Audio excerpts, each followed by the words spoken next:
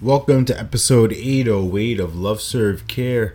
And do I have some stories for you? Got some things to talk about over the next few days. And it all relates to this trip from Chicago. I was at the Soaring to New Heights conference. Did a presentation, my Play and Win speech. So that was really fun. I'm going to get more into that and more of the insights that I gained for myself and some of the experiences I had with different conference goers, attendees.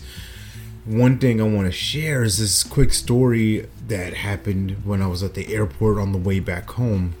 I was hungry. I was looking to get a quick meal before the flight.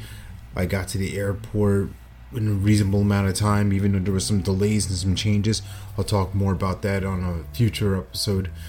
So I'm looking for food. I find this one bar inside. And I'm like, all right, that looks good. I want that. I go there. Person sits me down. Okay, all good. This is like 11 in the morning. 11:10 to be specific. I just noted the time. Like, all right, I want to make sure that I'm going to be on time to get to the gate. So it's 11:10.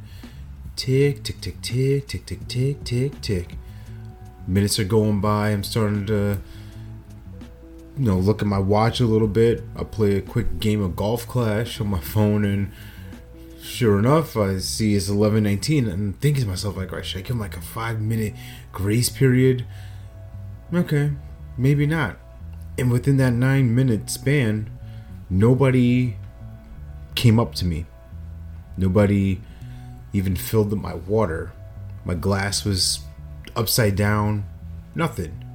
No consideration from the servant staff. I was not served in an instance. And there was an older couple next to me, and I'm getting my stuff together, and I look at them. They kind of recognize what was going on, and I was just told them, like, you know what, this lack of service just cost them a customer.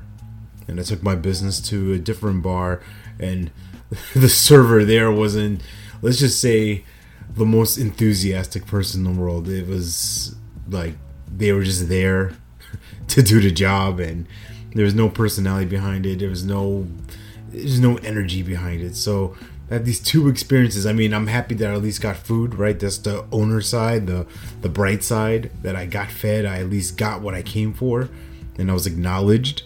So I'll take that as a victory. And I leave that story with you to think about, who are the people that you're ignoring? Who are the people that you're not serving? Who are the people that you're just walking by, not even considering their problems?